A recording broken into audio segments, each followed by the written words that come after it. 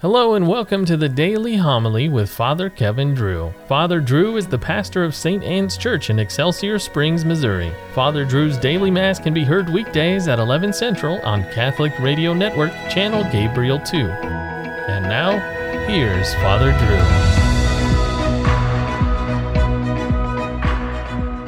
Drew. A reading from the second letter of St. Paul to the Corinthians. We want you to know, brothers and sisters, of the grace of God that has been given to the churches of Macedonia. For in a severe test of affliction, the abundance of their joy and their profound poverty overflowed in a wealth of generosity on their part. For according to their means, I can testify, and beyond their means, spontaneously, they begged us insistently for the favor of taking part in the service to the holy ones. And this, not as we expected, but they gave themselves first to the Lord, and to us through the will of God. So we urge Titus that as he had already begun, he should also complete for you this gracious act also. Now as you excel in every respect, in faith, discourse, knowledge, all earnestness, and in the love we have for you, may you excel in this gracious act also. I say this not by way of command, but to test the genuineness of your love by your concern for others. You know the gracious act of our Lord Jesus Christ, that for your sake he became poor, although he was rich, so that by his poverty you might become rich. The word of the Lord. The Lord be with you. A reading from the Holy Gospel according to Matthew. Jesus said to his disciples, "You have heard that it was said, 'You shall love your neighbor and hate your enemy.' But I say to you, love your enemies and pray for those who persecute you, that you may be children of your heavenly Father. For he makes his sun rise on the bad and the good, and causes rain to fall on the just and the unjust. For if you love those who love you, what recompense will you have? Do not the tax collectors do the same? And if you greet your brothers only, what is unusual about that? Do not the pagans do the same? So be perfect, just as your heavenly Father is perfect." The Gospel of the Lord. Do not seek revenge or bear a grudge against anyone among your people, but love your neighbor as yourself. I am the Lord. That's from Leviticus, the third book of the Bible, that states all the rules and regulations of Hebrew life. Christ, of course, ramped things up. He said not only to love neighbors, but love enemies as well. That shocking statement could not be found anywhere in the law of Moses.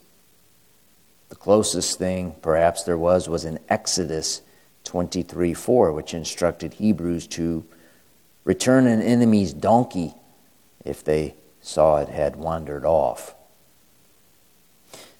A priest scholar noted most all Jewish rabbis interpreted neighbor as Israelite. So Hebrews were commanded to love fellow Hebrews, but not Gentiles. Christ, a Hebrew from the tribe of David, corrected that misinterpretation. Recall in Luke, Christ had to educate the lawyer who made the mistake of asking him, "And who is my neighbor?" Christ got the lawyer to admit that a Samaritan, a hated enemy of the Jews, was his neighbor.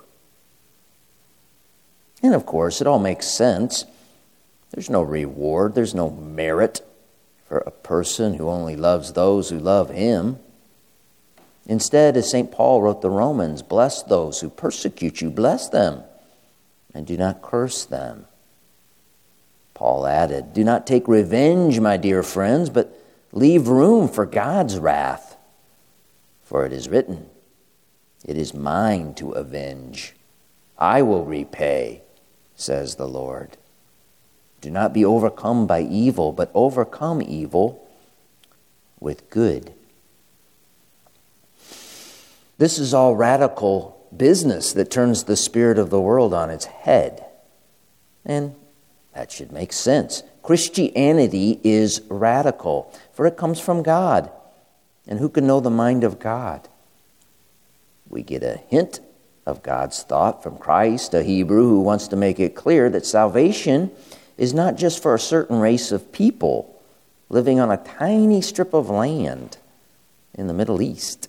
No, salvation is for everyone. Everyone, that is, who accepts to carry a cross in imitation of Christ. Everyone who aspires to be perfect as the Heavenly Father is perfect. It's all very radical and very poetic.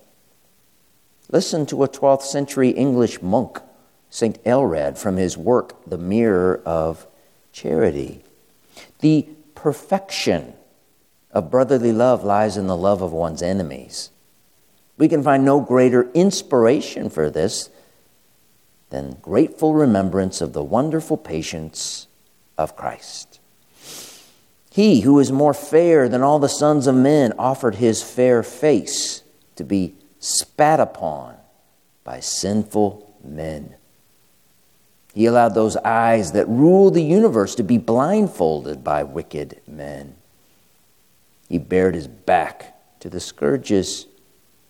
He submitted that head which strikes terror in principalities and powers to the sharpness of the thorns. He gave himself up to be mocked and reviled, and at the end endured the cross, the nails, the lance, the gall, the vinegar, remaining always gentle, meek, and full of peace. If someone wishes to love himself, he must not allow himself to be corrupted by indulging his sinful nature. If he wishes to resist the promptings of his sinful nature, he must enlarge the whole horizon of his love to contemplate the loving gentleness of the humanity of the Lord. Further, if he wishes to savor the joy of brotherly love with greater perfection and delight, he must extend, even to his enemies, the embrace of true love. And if he wishes to prevent this fire of divine love from growing cold because of injuries received, let him keep the eyes of his soul always fixed on the serene patience of his beloved Lord and Savior.